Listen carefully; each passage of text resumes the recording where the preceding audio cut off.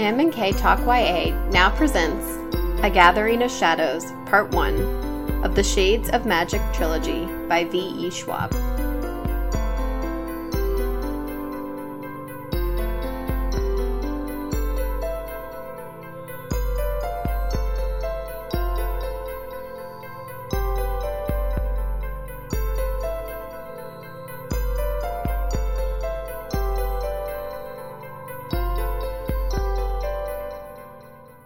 Welcome back to M&K Talk YA.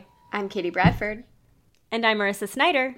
And this is our young adult fiction podcast, where we talk about young adult fiction. And this week, we are starting the second book in the Shades of Magic trilogy by V.E. Schwab. It's called A Gathering of Shadows. We read up to part 6, which is called Imposters. So we read the first 5 parts. Yep. I like the way this book has parts and chapters. Yeah, I do too. I feel like it's like these nice little goals, but like also easy to read just a chapter when I have a few minutes. Yeah, because the chapters are short and the parts aren't very long either, so it's easy to be like, just one more, and then you're done. I've run into that problem a lot. I've been bringing it in the car with me, so like if I arrive early to something, I like read in the car. Oh, like that's one smart. chapter. I do a lot of reading on the shuttle, on the L train and on the shuttle, and it's really getting hard with daylight savings time because it's dark now, and so I have to like use my phone as a flashlight so I can read my book on the dark shuttle, and then I feel kind of like a crazy person. You need a headlamp. Because that wouldn't be crazy at all. I love headlamps. Have you ever seen that funny meme about there's like a dad who's in one of those, I think it's like Hollister, Abercrombie and Fitch, like one of those stores that are super dark, and he was looking at clothes and he had a headlamp on while he was looking at clothes. I did not see that, but that I appreciate. Oh gosh. Well, this book, I'm really into this book. I like it more than the first one. Really? Oh, okay. Well, yeah. I guess I agree, too. Because we have so many new characters, and they're all really cool. And I'm loving all this pirate stuff, obviously. I know. Lila is finally a pirate. I know. It's awesome. I'm very excited for her. And she's reminding me even more of, now I can't think of her name, from Six of Crows. Oh. Inej. She's reminding me more and more of Inej as the story goes on, even though she's also, like, a lot darker than Inej in a lot of ways. But even her nickname about the Sorrows or whatever. Mm-hmm. I love how she has that. Yeah. Because she's, like, a wraith now.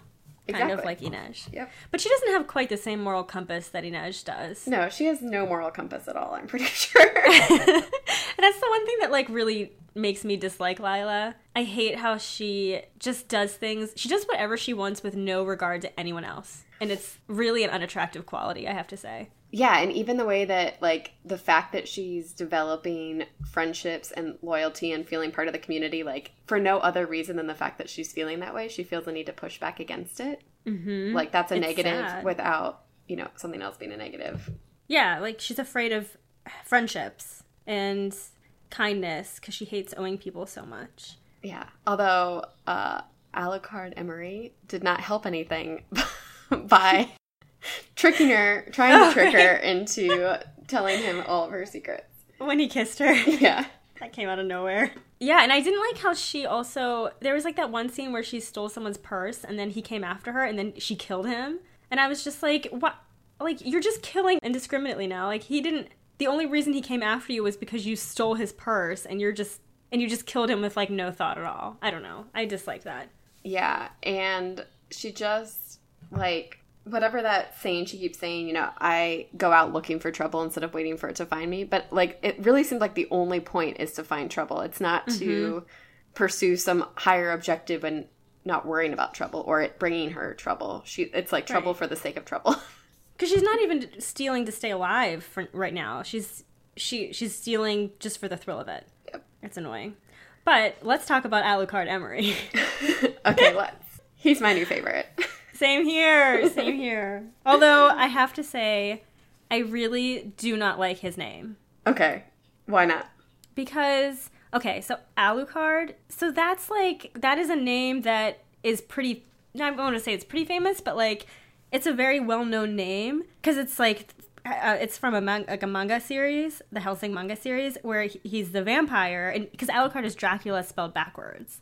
Oh, I didn't even know that. I didn't realize that. Okay. Yeah, and then also, like, I don't know if you've ever played Castlevania, the video game.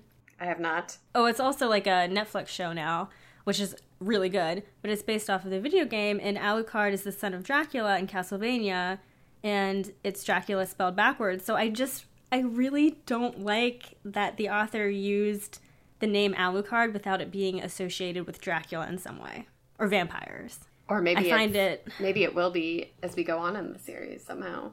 Oh, maybe he'll be a vampire pirate? I don't know. I'm not really seeing that happen, but maybe. I'm not seeing it either. So you know how they say he's a triad or whatever? He has mastery of 3 elements.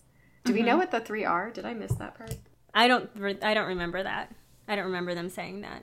I wonder, maybe one of them is like blood or bone or something more. Oh yeah, because bone is one of the elements, not blood. Maybe maybe she'll tie in a vampire, but it doesn't feel really relevant to this world. It doesn't feel right, and to me, it's like if someone used the name Frankenstein in a book, and they were like, "This, I have a character named Frankenstein," but it had nothing to do with Frankenstein's monster or that story. It would be the same kind of like jarring disconnect for me. Yeah. At the very least, like, address why it's not, like, address it somehow. Like, it's, I don't know. But, yeah. Well, because it's like, do they, in this world, like, this is a second world fantasy, this isn't our world, so in this world, do they know about Dracula? Like, is that a thing? I don't know. Does he exist in their world and they named him after? I don't, it doesn't seem like they did, but. Yeah. I don't know, I just don't like his name. But I really like him. He's all sorts of awesome. He is, and he's so perceptive. But I'm really curious why Kel... Obviously, there's some history between the two of them. Yeah. That is negative. And I'm really curious to get the story there and see them interact for the first time. Like, I wonder if we're going to find out that he's actually not a good guy. Do you have any theories about that? Because Rai had a reaction, too. That's true. And, like, Master Tyrion was the one who brought it up, and he was like, I wanted to show this to you before you saw it because I saw his name here. And Rai was like, reacting oddly, and Tyrion was like, oh, here, I thought you'd be happy. And then Kel was like, I can't wait to take him down in this tournament and set fire to his ship. Like, he was really seems like he dislikes him. So what are your theories? Yeah, I don't know. It's because I'm struggling with, he's a privateer, so he's employed by the government. So some of my original theories were that he was somehow involved in the original kidnapping of Rai or something. But then I was like, the king would never hire him if that had been true. No. And we think that Kel got his revenge on them already. But that was like the only thing I could think of that we know about where Kel has like a really negative, history with someone that I could think of. So I don't really know, but I think there's definitely something there. I don't know. What do you think? Well, I think I was kind of struck whenever Master Tyrion was like, I thought you'd be happy about this. And then Rai was kind of pouting and he was like, oh, the whims of the youth are lost on me or something like that. And so I thought maybe Alucard and Rai had some kind of relationship prior and that maybe ended badly. And that was why Kel reacted that way, because he's, as we know, he's like fiercely protective of his younger brother. And so I thought maybe something happened where, like, I don't know, they had some kind of love affair and it ended badly, and now he's back, and Rai is kind of excited to see him again, but not also thrilled, and Kel is just, like, out for revenge. That's what I kind of thought, like a lover's tryst. Yeah, I could see that a little bit. I don't know if I get that impression from Alucard, that he's... Oh, see, I thought he was. That there's some relationship pulling him back necessarily, or I don't know. The only thing that made me think of that was remember whenever he talked to Lila and he was like, spend the nights with me and I'll teach you magic or whatever. But he was like, spend the nights with me. And she was like, the crew will think that you're sleeping with me. And he was like, trust me, they won't think that. That's true. And then I was like, oh, maybe he's saying that, he prefers the company of men. Mm-hmm. That's what I thought. That's fair. I'm like convinced it has something to do with when he was in chains and switched from pirate to privateer, but maybe, that could all still be related. Maybe he got maybe he was in a relationship with Rye and that's how he got the privateer job, or maybe, I don't know. Yeah. I hope we see more about what happened, because that story too about how he was a pirate and, was captured, that was an interesting kind of development, and I thought it was kind of interesting that he revealed that to Lila, because that was like a very personal, I don't know, it was like him being vulnerable, and he probably did it to open up to her and try and get her to reciprocate, but I just wanted to learn more about that. Yeah, he has a lot of secrets, and he's really good at figuring out her secrets, and I'm curious to see that whole relationship develop. Same here. I don't know. I don't know. I just like that there's a lot of diversity in this book. Mm-hmm. And I think that's really important in a YA series. And I was reading a little bit about V.E. Schwab, and I was listening to an interview, and she basically said, if you are an author and you're creating a second world fantasy, so, like a world that is not our own, and she was like, if you create a second world fantasy, then you control what is considered the social norms. You control what is commonplace. And she was like, if you create a world like this and then you fill it with straight white people, like, that's on you. And mm-hmm. So I love that, like, so far in the story, we have a bisexual prince. We have a royal family of color who they hold the highest position of power in their country. Mm-hmm. And we have a woman who cross-dresses as a man. Mm-hmm. And I think it's really great that she chose to create a world that is more inclusive and just richer and more diverse. Yeah, it's also been interesting just to see the 3 different countries. Oh, yeah. In this version of London. And, I mean, I forget who it was who was even talking about it, but, like, the different way they treat magic, like, whether it's more of a religious view or, just, like, their different relationships with magic is even unique in this world compared to, I think, the last book we were talking about, the 4 different Londons and how they viewed mm-hmm. magic.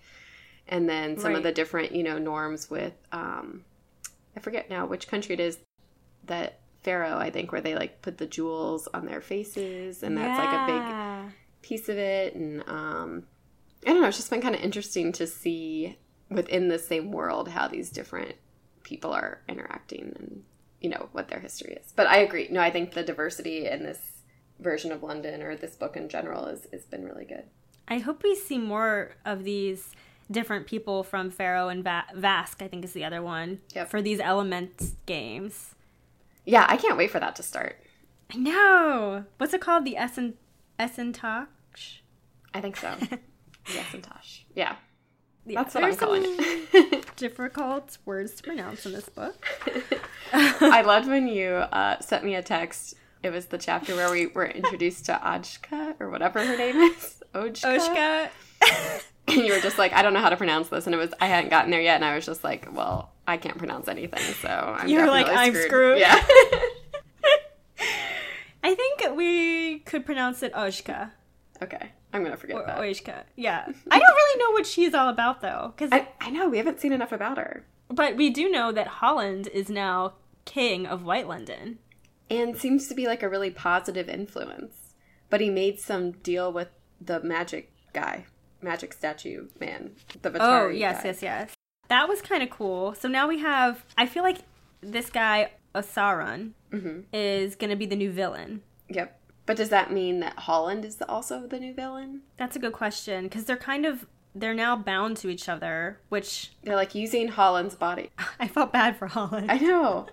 I was kind of surprised that he made that deal a little bit, because part of me thought what he wanted more than anything was mm-hmm. his freedom. So I almost expected him to pick freedom over... power. Yeah. But we'll see how what happens there. I don't know if he would have been able to leave Black London if he hadn't made that deal, though. Because Osiris... I agree. So maybe it was just like a survival instinct kind of thing. Yeah. But I just kind of thought, like, in some ways he'd rather be dead than bound to someone else again. But I guess I was wrong. I don't know. I mean, it's like... And it was also kind of sad when he was like, okay, I'll give you power if you let me use your body. And he was like... yeah, but whose will is going to take over? And he was like, both of ours. And I was just like, yeah, okay, I can see how this is going to end. Yeah, how's that going to go? Yeah. But I guess that is still a little bit more freedom than the old situation. He had no, like, it was old. There was a hierarchy. It wasn't both. It was... That's true. He was just a slave. Yeah, yeah. I still kind of do miss the Dane twins, though. Well, we've seen them kind of come back in nightmares. So both Rye and Kel are kind of having different nightmares right now. Oh, that's true. Speaking of bindings. Yeah. Oh my gosh. So they're linked so closely now. It's almost, Kel was kind of like, it's becoming a chain more than a link. Yeah, I was going to say it's almost hurting their closeness, their relationship. Yeah, because they're starting, I mean, I can't imagine feeling another person's pain and also like their mood shifts. And even like they were experiencing each other's hangovers, which I thought was actually kind of funny. That was so funny. Well, it's also funny like now when they're like, oh, I'd stab you, and they're like, well, you'd feel it too. Or like, I just, yeah. Or like I'd stab myself to make you, like just like some of the, like just imagining like brothers growing up who try to annoy each other or whatever, and then like, to be able to pettiness. Just, hurt yourself to hurt the other person, or when you hurt the other person, it hurts you, and like, I don't know. Well, yeah, even just like when they snuck out of the palace and they were at that bar, and then Rye disappeared, and then Kel felt like that pain, and he was like, oh my god, something's happened to him, and then he was just with like an over-enthusiastic lover. Yeah. And I was just like, that sucks that you are tied to this person now, and like, you're responsible for him, essentially, because his life is tied to you. And I just don't know how they're going to make it work. Well, it's also funny because Rye is having such a hard time. Like, instead of being like, thanks for saving my life because I was actually dead, I feel like he's like, ugh, now I can't, like, I owe you my life, and it doesn't, like, he's, like, just dealing with it in such a kind of funny way when you think about the fact that, like, the alternative was, you're dead. You're dead. Yeah, it's true. But then I always remember, like, when he was kidnapped, they said that he had, like, really bad PTSD from that, but it wasn't because he was kidnapped. It was because Kel slit his wrist trying to save him. Yeah. And so then I was like, I guess it's more just, like, they care about each other so much. Like, they both feel responsible for each other now. And I don't know. It's just, I guess it's kind of like the feeling of being a burden to someone you love, and how painful that is. Yeah. And I think, obviously, it's a huge transition just in general. Like, it makes sense that you'd have varying emotional reactions to, like, that whole experience. But even having to, like, keep it a secret, and the new, like, guards around, and the already tense relationship between Kel and his quote-unquote parents. Yeah, and now the king doesn't trust him at all. Nope. And he's on even a shorter leash. I felt bad for him for that, because it seemed like he already had a rocky relationship with the king and queen, and now it's like, I don't know, now it's even worse. And well, it really doesn't feel like they're family at all now. Right. They don't treat him like a son anymore. Like, not even the pretense of it, yeah. And what's really telling is because Rye is just as responsible for what happened as Kel, because he was the one who accepted the pendant from Holland that allowed Astrid to possess everyone. Yep. And so it's just so sad that the king and queen blame Kel but still love their own son. And it's, I mean, what a divide right there. Like, how could you feel like a son if they're essentially picking one over the other? Well, and also, I mean, yes, Kel did some stuff that made bad things happen, and he shouldn't have made some of those choices, but he also, I feel like, fixed what he broke, kind of, like, and I feel like if you were a good parent, you have to recognize and, like, I don't know, appreciate the growth and the fact that they, like, kind of cleaned up their mess and whatnot, but I don't know. I agree. But apparently he didn't exactly clean up his mess, or something isn't completely cleaned up, because Grey London is experiencing some magic, or at least Ned is. I know. Ned, our little enthusiast, is back. And White London is having its transformation. Also, okay, so Kel, I guess, went to White London after he defeated the twins, and Holland hadn't come back and taken over yet. So are we to assume that Kel doesn't even know Holland is there? I think so. Okay. Yeah, I think so. But I do love the idea of magic is coming back to Grey London, and, like, even White London, their, like, color is starting to infiltrate it again. And so I don't know. I'm curious to see if in these books we'll see kind of an upheaval where, like, the cycle comes back around, because they always say, like, magic is all about balance, and it's all about cycles. And so I'm curious to know if Red London is going to fall, and maybe Grey London will become magical again, and maybe White London will become the most powerful country now. Yeah, like if everything will reverse. Yeah. But it's kind of scary to think of Grey London with magic, knowing who's now king. Oh, yeah. Oh, I felt bad that the king died. I know, he was kind of a fun, like, yeah. He was just endearing. I actually, like, have a lot of respect for Ned, though, now, too. He's, like, really committed to his enthusiast ways. Enthusiasm. Yeah, and I like that he's not greedy about magic. He's just super curious, and he honestly, like, reminds me of us a little bit because he wants magic to be real so badly. Yeah. And he just, like, wants the world to be stranger. Yeah, and he believes that it could be. Yeah. Mm-hmm. Yeah, I hope we see more about him.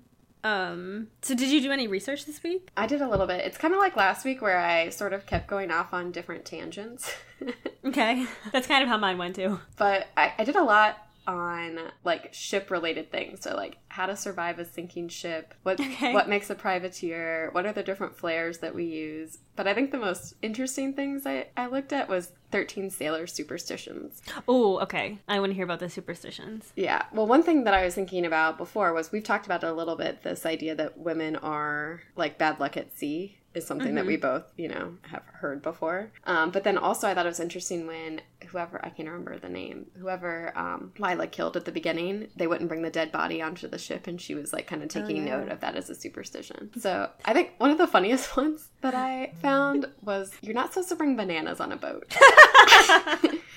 Why? So I guess back in the 1700s when like Spain was taking over the Caribbean and whatnot, there were a ton of disappearing ships, and almost all of them were carrying a cargo of bananas at the time. So they like became this superstition that like carrying bananas was bad luck. But they there's a couple other theories about it. One is that because bananas tend to spoil quickly, if you didn't get to your destination quick enough, they would start to ferment and it would produce a deadly toxic fume. Oh, yikes. In the storage hole. And then the other theory was that wherever they were shipping bananas from, there was like this deadly spider that would often get like into the banana shipment, and if it bit a crewman, they would die. So just in general, that's a good reason. And I guess some people take it to the extreme and like wearing banana flavored suntan lotion, like anything banana is like bad luck on a shirt with the bananas on it. Oh, that's funny. And then so we know women are supposed to be bad luck, and the main reason for that is just that they think they'll be distracting and cause jealousy on board and whatnot. But actually naked women are supposed to calm the sea, which is why a lot of times what's it called? The thing you have on the front of the ship. Oh, like on the prow, yeah. The mast, yeah. A lot of times that will be a topless woman because she's supposed to calm the sea. Oh, that's interesting. I always thought it was a mermaid that was on there. Maybe it is, but I didn't know that's why that she was always shown topless. Well, even a mermaid, it's a topless mermaid, so it's the... But, and also, so... Even though you weren't really supposed to bring women on board, the phrase son of a gun came from if a woman gave birth on board a ship, like the best place for her to do so was on deck, but like something about like basically in the gun room is where if there was a woman on board, a baby might have been conceived. So that's where the phrase son of a gun came from. And even though, again, you weren't supposed to have the baby on board. I mean, you weren't supposed to bring a woman on board. A male child on board was supposed to be a sign of good luck. So having a boy there would be good. Okay. And there's a few others. Some that, the phrase red sky at night, sailors delight. Red sky in the morning, sailors take warning. So a red sunrise is supposed to indicate rain or bad weather up ahead. If you whistle, the phrase whistle up a storm, they thought that would call a storm. So it was bad luck to whistle on a boat, and they thought clapping would encourage thunder and lightning. There were also like a lot of bad luck days to sail on. So the first Monday in April, you're not supposed to sail. The second Monday in August, you're not supposed to sail. And then Thursdays, because it's Thor's Day, and Fridays, because of Jesus Christ's crucifixion, were all supposed to be bad days to sail. So you were only really supposed to set sail on Sunday. That was the most lucky day. The Lord's Day. That makes sense, I guess. A blessed journey. Yep. Oh, interesting. Oh, and you're not supposed to change the name of a boat. So once your boat has been named and christened, it's like part of its identity. And if you want to change the name, you have to do a whole denaming ceremony. Oh my gosh. So to do that, you take the current name of the boat, write it down on a piece of paper, fold up the paper, put it in a wooden box, and then burn the box, and scoop up the ashes and throw them into sea. And then you're allowed to do that. Oh my god, this is like your binding spell all over again. Yeah, and then redheads are supposed to be bad luck also, but you can save yourself from their bad luck if you speak to them before they speak to you. Okay. And did I ever tell you Allison's name, or if she ever got a boat? No, what was it? Our friend Allison, she has the best idea for a boat. So she said if she ever bought a boat, she would name it the Never Again 2. I like it. That's clever. And then the last one I was going to say was just seabirds are thought to carry the souls of dead sailors. So it's bad luck to kill them, but good luck to see them when you're out at sea. Like seagulls and stuff like that. Yep, and the albatross. Yep. Next time I see a seagull, I will bear that in mind. Don't kill it. I will. Although sometimes you're really tempted. They won't hold a grudge like crows, but... Oh, that's really cool. All right, so I researched ships too, but I didn't research the same stuff, so we're good. Okay, tell me something you learned. So I really liked, you know how you mentioned at the beginning how Lila, her nickname was the Saros, and it was like a phantom that was said to haunt ships? Yep. So I really wanted to research phantoms that haunted ships. Oh my goodness. Of course I did. And it took me down a path of researching ghost ships. Okay. And like ships that are said to haunt the high seas. And then that took me down a path of people uncovering really weird shipwrecks or ships that were completely empty and they don't know why. Okay, I want to hear more. Some of these are really good. I was telling them to Chad because we were driving home to Pittsburgh this week and I was like doing research in the car and I was telling him about these and he was just like, this is wild. He really liked it. So... okay, this is kind of interesting. So there was a ship called the Lady Lovibond. The Lady what? Lovibond. Lovibond. Okay, I like the name. And it's a great name. So in 1748, it was the day before Valentine's Day, and the ship launched as part of a celebration because ship's captain was getting married. It was Captain Simon Reed, and he brought his wife, Annetta, on board, and they were going to do this like cruise as part of their wedding. But the captain's best friend and first mate, a man named John Rivers, was in love with the captain's new wife. Of course.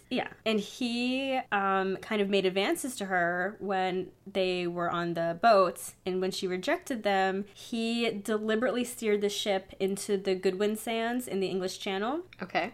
So he hit a crew member who was at the wheel. He hit him with a belaying pin and took over the wheel, and he steered the ship he purposely crashed the ship out of vengeance. He sunk it. Everyone on board was killed. Okay, you know how they say, like, women are, like, too emotional? Like, there's, like, these sayings that, like, women can't make. I feel like men who get scorned by women are way worse. Oh, gosh. Is there anything worse? My gosh, guys. You're married to my best friend, and you didn't like that I was coming on to you. I'm going to kill everyone on board this ship on purpose. Oh, my goodness. Yeah, just get over it. She's not interested. Find a new girl. Yeah. So then, they say every 50 years since then, this ship appears around the area where it was sunk, and they said every 50 years someone has seen it. So in 1798, in 1848, in 1898, this boat has been seen. Oh, wow. Yeah. But I guess, like, the last 50-year anniversary went by and no one saw it, so they're kind of wondering if the ship's curse has been lifted somehow. Interesting. Mm-hmm. Does anything happen to the people who see it? Like, no, I don't think so. Okay. It's just sailors have seen it floating, and then when they get nearer, it's gone. Okay, gotcha. So it's like a ghost ship. Okay, and then there's so many good ones. Okay, the other one is called the Octavius, and in 1775, there was a whaling ship found this boat called the Octavius, and it was drifting off the coast of Greenland. And what they think happened was that a storm... So the Octavius was supposed to have left England, and it was sailing for Asia, and it went through the Northwest Passage, which is a really notoriously dangerous passage. And so they think that what happened was a storm hit suddenly, and it caught all the sailors unawares, because when they found this boat and boarded it, everyone on board, so all 28 sailors, were frozen. Oh, wow. And they were just completely, perfectly preserved from the cold. And the ship's captain was found sitting at his desk with a logbook in front of him, and he was like in the process of finishing a journal entry, and it was dated 1762. So the boat had been frozen for 13 years before they found it. Oh, and it was just, my goodness. Yeah, and everyone was just like perfectly in place, like where they were when this storm hit. I can't even imagine that, like, there was... So even if they knew the storm was coming, it sounds like they couldn't have done anything if every single person was frozen that bad. Like, there was no one below deck somewhere that was safe. Yeah, I don't think so. And the like sad thing is that eventually, when it was drifting, it made it through the Northwest Passage and like completed its journey. The ship was fine. Yeah, But no one on board was. It's so sad. And then the last one that I'll tell you about was the Orang Medan. Okay. So this was in 1947, and this is terrifying. So there were 2 American vessels. They picked up a distress call from a Dutch merchant ship, and the distress call just said, SOS from Orang, we float. All officers, including captain, dead. Probably whole of crew dead. And then there was a series of really confused dots and dashes that came through, and then finally he typed out, I die. And then the signal was lost. Oh my goodness. I know. And so when the rescue boat located and boarded the ship, they found the ship completely undamaged, but everyone on board was dead, including the body of a dog, and all the corpses were on their backs, and their mouths were wide open, and their eyes were open, and they were staring, and their faces were just frozen in this like expression of horror, and all of their faces were turned towards the sky.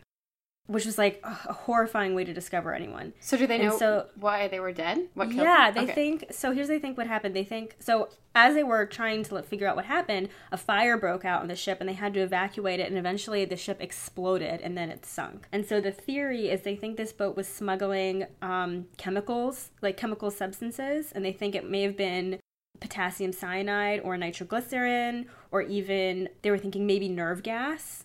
From wartime stocks. And they think that when seawater got into the hold, it reacted with these chemicals and it released these toxic gases, which would have killed them. Oh my goodness. I know. So that was just so scary. But this was from marineinsight.com and livescience.com. Those were my ghost ship stories.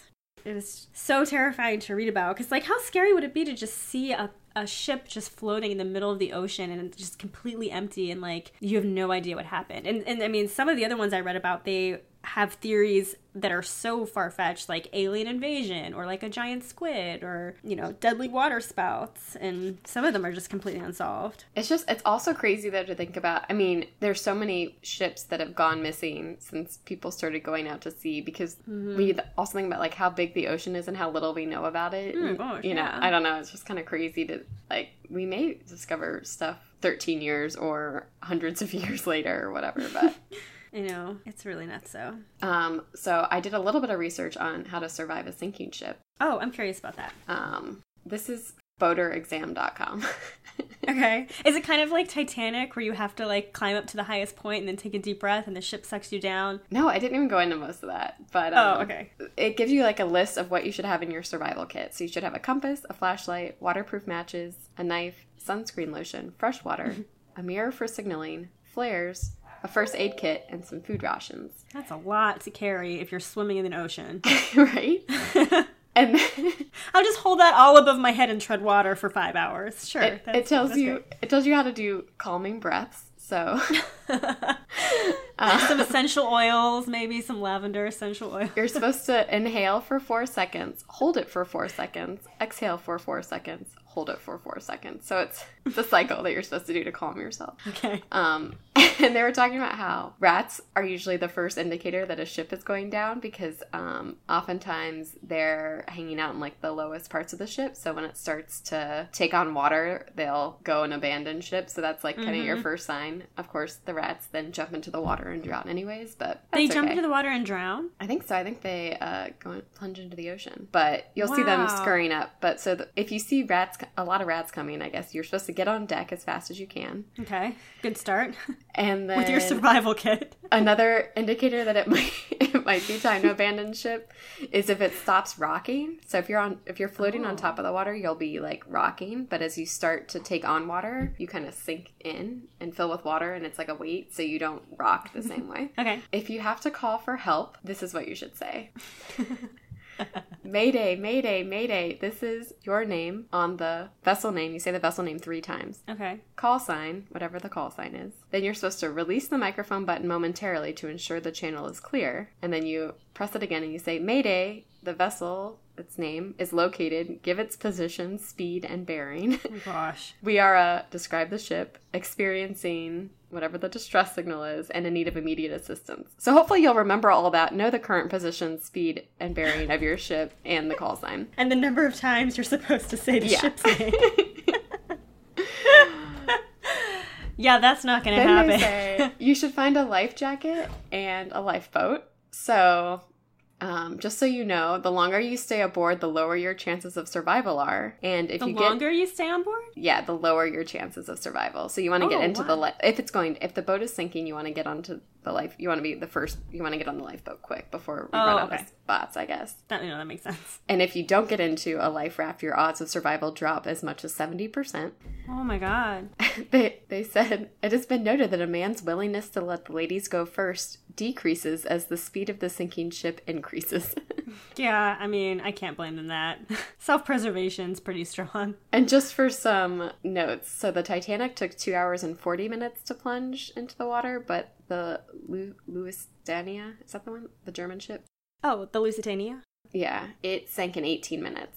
So just keep in mind, you don't have a lot of time to figure that stuff out. 18 minutes? Yep. That's terrifying. So once you're in the lifeboat, you should continue to remain calm. So remember your 4-second breathing exercise. You should make sure to protect your skin from the sun. That's why that sunscreen's important in your survival kit. You should drink fresh water sparingly. And whenever it rains, you should try to capture as much water as you can because dehydration is one of the biggest threats. And also just being on the ocean and alone and feeling hopeless can make people lose their mind. So you should try to occupy yourself with conversation, singing, or games. Oh, because you feel like singing right when your ship crashed and sunk and you're in a boat with 5 strangers who would probably eat you in a moment's notice. Yeah. And if the water is cold, if you didn't make it into a life vest, that's the worst case scenario, and the water is cold, your system will suffer from different degrees of shock and it'll become harder and harder for you to tread water and stay afloat. Oh, we learned about that in Red Rising. Yeah. And so they say swim away from the boat so as to avoid the propeller. And I guess, so what you were saying about the ship pulling you under, Mythbusters said the ship pulling you under is a myth, but actual survivors say it still happens. So it's still just advised to get away from the boat. And if you don't have anything to float with, you can take your pants off, tie knots at the bottom of each pant leg, hold your pants in the air, and then yank them downwards into the water where they'll collect some air. Oh, okay. And use that as a pretty flimsy floating device. Wow. So I feel like this guy did not inspire a lot of confidence for me, but... Well, I'm going on a cruise in March, so... Make sure you know where the lifeboats are. I'm going to keep all of this in mind. I'm going to tell Chad. Make sure you wear pants just in case the boat goes down and you don't have a life vest. And I need a last-minute flotation device. Yep. Well, Katie, I think you may have just saved someone's life if they're listening to this show. Also, so different flare colors, just so you know. Red is the distress flare color that should only be used in the case of an emergency where immediate assistance is required. Mm-hmm. So it's actually illegal to light it or fire it. If you're not in distress. Yeah, for no reason. And red is supposed to be used at night because that's when it's most visible. But then there's also an orange distress flare, which has the same meaning, but it's supposed to be easier to see during the daylight. And then white flares help to just alert people of your position so that they don't hit you. And it also can be used if there's a man overboard situation at night. All right. Just fun things about different colors of That's flares. good to know. And don't forget your Mayday, Mayday call. Oh, that was good research. Well, I was kind of interested more in privateers and because there was a lot of talk about the difference between pirates and privateers, but even though they essentially do the same thing, it's one's legal and one's not. Yeah, right. Because Alucard is technically under the protection of the Marish throne. Yeah, but I was kind of curious, if a different, so just kind of how that works. If he attacks an enemy, what the rules are for that kind of thing. Okay.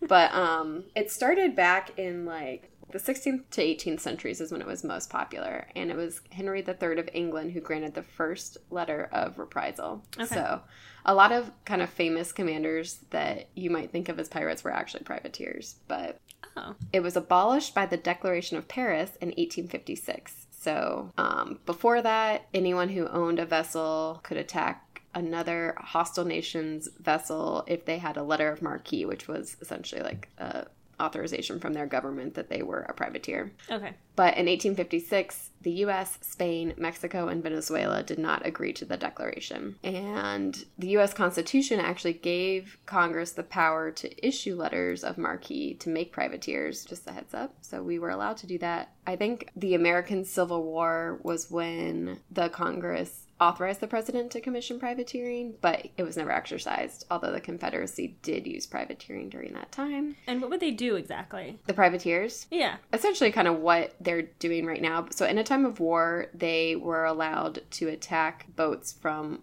hostile nations. Mm-hmm. And they would essentially split the bounty. They'd give a fraction of it back to the government, and they could keep a fraction of it. Okay, so kind of what they did at the beginning when Lila took the copper thief and, like, led Alucard to the ship so they could, like, plunder it. Yep. Okay. And a lot of times that was their only form of payment, was whatever they got from plundering. So it wasn't like they were paid in general. They were only paid from a percentage of what they caught or captured or whatever. And it was really big back before, like, countries had big navies, or for countries that didn't have big navies before. Although, and there was also some talk about how there was, like, in 1922 to 1923, there was regulation for aircraft to, like, essentially not create privateers in aerial warfare. So I thought that was kind of interesting. I never really thought about, like, pirates of the air. But there's How does that even work? Oh, you would just, like, shoot down an enemy plane. Yeah, instead of having, like, an air force, you would be, like, God. have permission from your government to shoot down enemy planes. But that is not allowed. So, I don't know. I just thought it was kind of interesting. I could have done more research, but a lot of things I went into, they just, like, were trying to tell me the difference between a pirate and a privateer. But it seems like there is a bit of a fine line. Yeah, and it kind of reminded me of I can't remember her name, that famous pirate lady we talked about last time, who was, like, a famous pirate, and then basically the Chinese government or whatever was like, hey, will you come work for us instead and, like, get our enemies? So I think it kind of is sort of this fine line. And even some privateers would be caught and sentenced for committing acts of piracy if they were caught by, like, an enemy nation or whatever. And just because you were a letter of marque, you weren't supposed to be treated as a prisoner of war by international law if you had that. But that wasn't always respected. So, and I think it was on both sides too. Like, if a privateer was out and about, they wouldn't, kind of what happened in the book, they wouldn't necessarily look like they belonged to a nation. So they would act like, it would be hard to tell if someone was attacking you if it was pirates or a privateer. Mm-hmm. And then even some pirates would try to claim that they were privateers to avoid, if they were being chased or caught captured, or whatever. Yeah. Yep. So, kind of interesting. Does this make you want to be a pirate more or less? Privateer. Let's say we're privateers. That all makes me want to be one more, but your stories about being frozen and whatnot and chemical, I don't know. Now I'm reconsidering a little bit. And also, I would for sure probably go crazy on a boat after a little bit of time. I mean, it depends on the people you're with, right? If you've got, like, a really cool crew and you're all friends, that's one thing. But I mean, if you're stuck on a boat with a bunch of idiots. Yeah. And I guess if I have a little bit of space that's my own, we stop in interesting enough places now and again, and there's good people to talk to or books to read, and it's not just, like, staring at the ocean all the time, I could maybe get on board. I would like to be on a ship that's like an exploration ship where you go and you study animals on different islands. Like the HMS Beagle. I want to do what Charles Darwin did. That would be cool. I also think I just don't think I want to, like, cross the ocean and, like, see nothing for a really long time. Like, I wouldn't mind going along a coast and, like, stop, like, being in cool places and, like, spending most of my time on a boat. But I don't really want to be, like, in the middle of the ocean with nothing to see. See, I think that'd be really cool because I think you would see really strange stuff. Because, like, we don't know what is under a lot of the ocean, like, we haven't explored a lot of it. I think it also just scares me. I'm, like, so nervous it's about, terrifying. Like, yeah. Because, I mean, think about, I bet sailors have seen stuff that you just cannot explain, but no one believes them because it's like, well, did you really see that? Or were you just going a little bit stir crazy because you've been on a boat for so long? But, like, if there is a stranger world, let's say out there, I'm sure the only people who have seen it are sailors. I would 100% agree with that, yeah. It's like, the ocean has always been one of those things that fascinates and terrifies me at the same time. Like, for sure. Like, I was a member of Shedd Aquarium, like, the entire time I was in Chicago. Like, I love everything with fish and, like, learning about it, and I'm scuba certified, but I still, like, when I was little, this is going to sound really weird, but I used to talk to the ocean a lot. I just remember my cousin and I, when we went to the beach, it wouldn't talk back. I just felt like I needed to talk to it so it would know that I, like, respected it and wouldn't, like, turn on me. Because we had, like, boogie boards, you know, and we'd, like, be out, like, catching waves on the ocean. Yeah. And we used to, like, go under the waves and, like, shout into the ocean, like, things like, bring us a good wave and stuff like that. But then I'd also, like, almost, like, prayerfully, like, talk to the ocean about how I, like, respected it, and, like, I've, like, always just had, like, this fascination and fear of the ocean. I don't know. That's so adorable. I kind of forgot about it until just now, but yeah.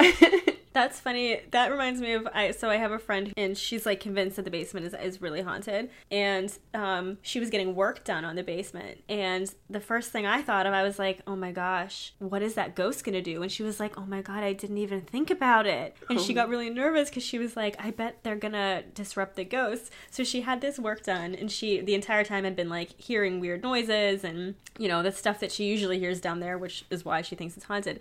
And then she was down there, like, getting laundry out of the laundry machine, and there was a table sleeve, like, you know how you have inserts for tables to make them bigger. One of them was leaning against the wall, and it fell over and terrified her. Like, it made the loudest sound, and she jumped, and she turned around, and she started telling off the ghost, and she was like, you know what? That scared me, and that was too much. She was like, and then she goes, I don't mind you being here. I'm fine with you staying here, but I don't like to be scared, and that was too much. So if you're going to stay here, you have to stop doing that, or you have to leave. And then she said it has been quiet ever since. I love it. I mean, it's one of those things where it's, like, better safe than sorry sometimes with some of this stuff. Like, I think that's, like, I'm superstitious in the sense that, not that I, like, believe a lot of things, but I'd, like, just in case, would rather be on the safe side. Never be too safe. Yeah.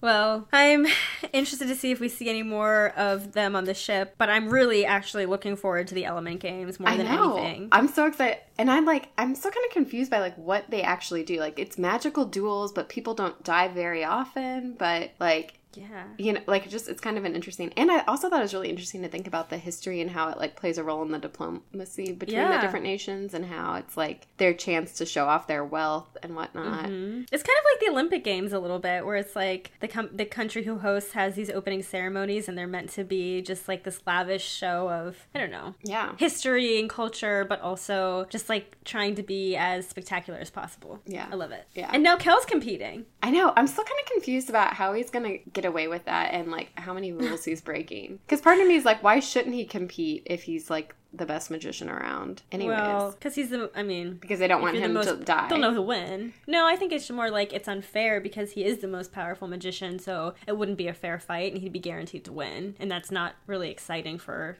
a public games. Okay. I thought they were, like, afraid. I thought they couldn't afford, like, anything happening to him. I thought it was more of that kind of thing. Well, that probably too, especially now that the king and queen know that Rai's life is tied to his. I feel like if they find out he's competing, they will not be happy. Yeah. And if anyone else finds out he's competing, he was like, yeah, this could start a war if anyone... Yeah, I know, like, I don't really get, though, like, why, like, how they're gonna pull this off. Because isn't he supposed to be, like, watching the games? Yep. And, like, I get that he's wearing a helmet, but isn't there a chance that could come... Or, like, even if he wins, do they not, like, reveal who the person is? Like, I just, like, feel like it... I feel like it could go very wrong. It might not stay a secret, so... I agree. I'm very nervous. And do you think Lila's going to get a chance to play? Because it seems like that's what she wants to do, but it sounds like the list is already out. Well, especially when she got the mask redone by Kala, because I feel like she wants to compete, but I don't know if I'm more nervous for Lila or if I'm more nervous for Kel. Yeah.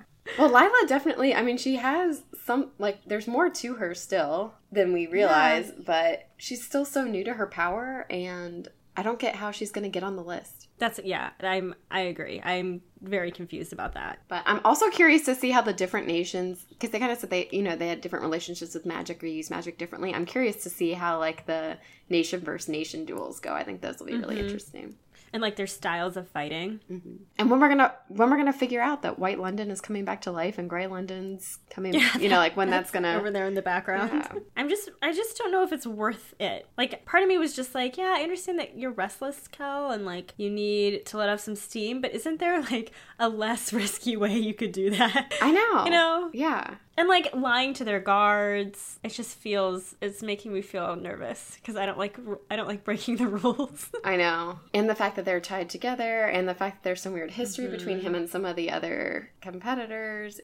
But I also don't really even know what to expect because we've never seen the games. I know. I don't know. It kind of really does remind me of the Triwizard Tournament, and I'm wondering if it's going to be like that. Like, they'll have to do some kind of challenge, or if it's really just two people fighting each other one-on-one, or, dueling it. I read an interview with V.E. Schwab where she said it was one of the most fun things to write in this book was the tournament. And she said, the series for me is like Harry Potter meets Avatar: The Last Airbender. And this was my Avatar Triwizard Tournament.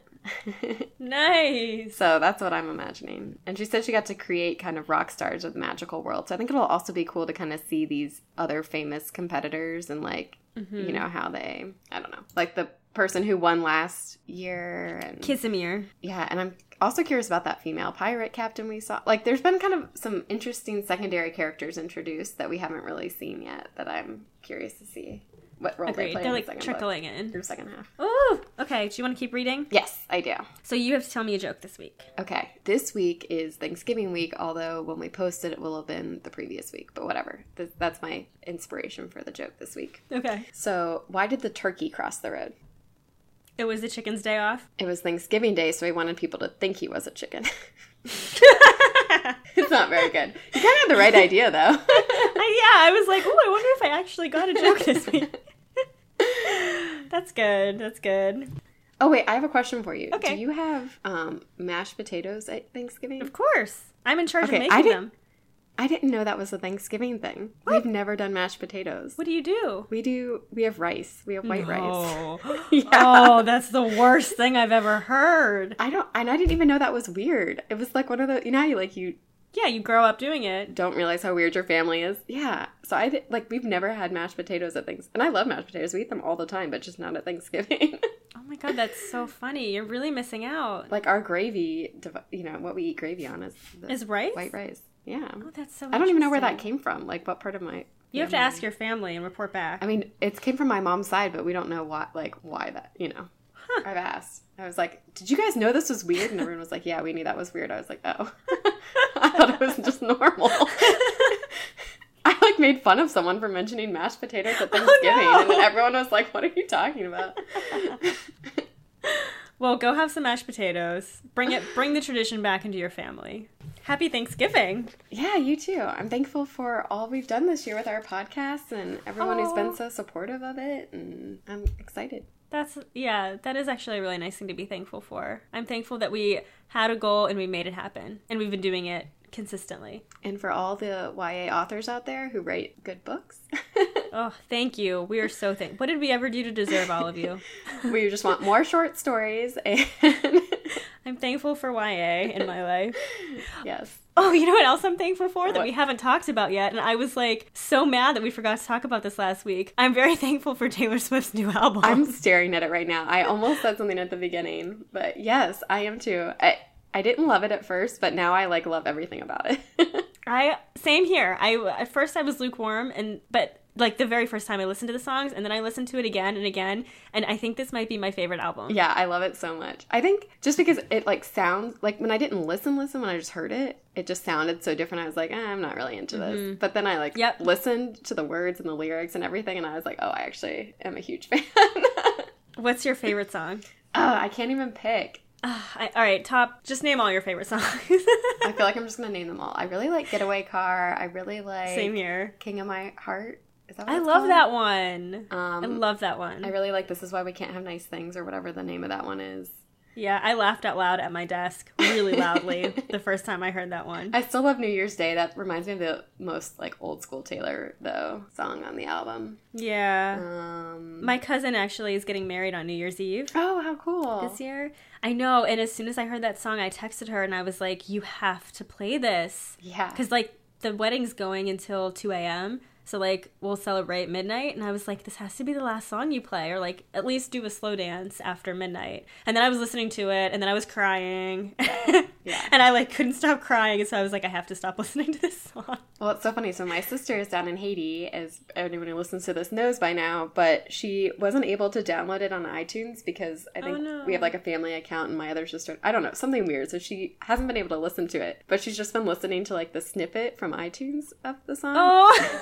So my dad's going down for Thanksgiving, so I'm sending a copy of the CD down for her. But oh, that's very nice. She's like only been able to listen. She's like, oh, I think this one might be my favorite, but she like hasn't even heard more than whatever 15 20 seconds or whatever. Yeah.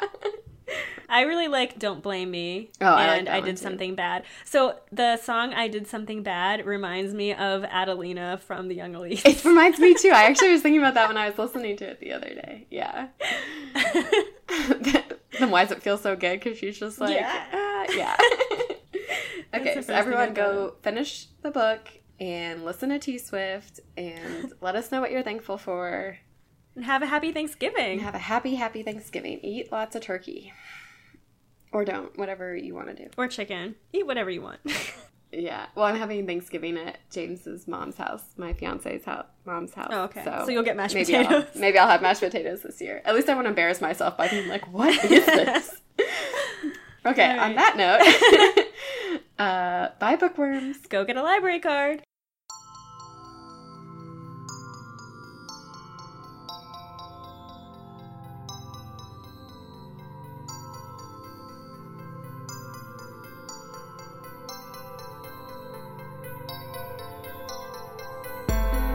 M&K Talk YA is produced and edited by Marissa Snyder and Katie Bradford. Original music composition by Timothy Milkey. Logo design by Marissa Snyder. For updates and extras, visit mnktalkya.com or follow us on Instagram and Facebook. And if you haven't already, please rate, review, and subscribe on iTunes. We would like to thank James Tobias, Chad Snyder, Meredith Kelfie, and Michael Howard for all of their support. Thanks for listening, and see you next time.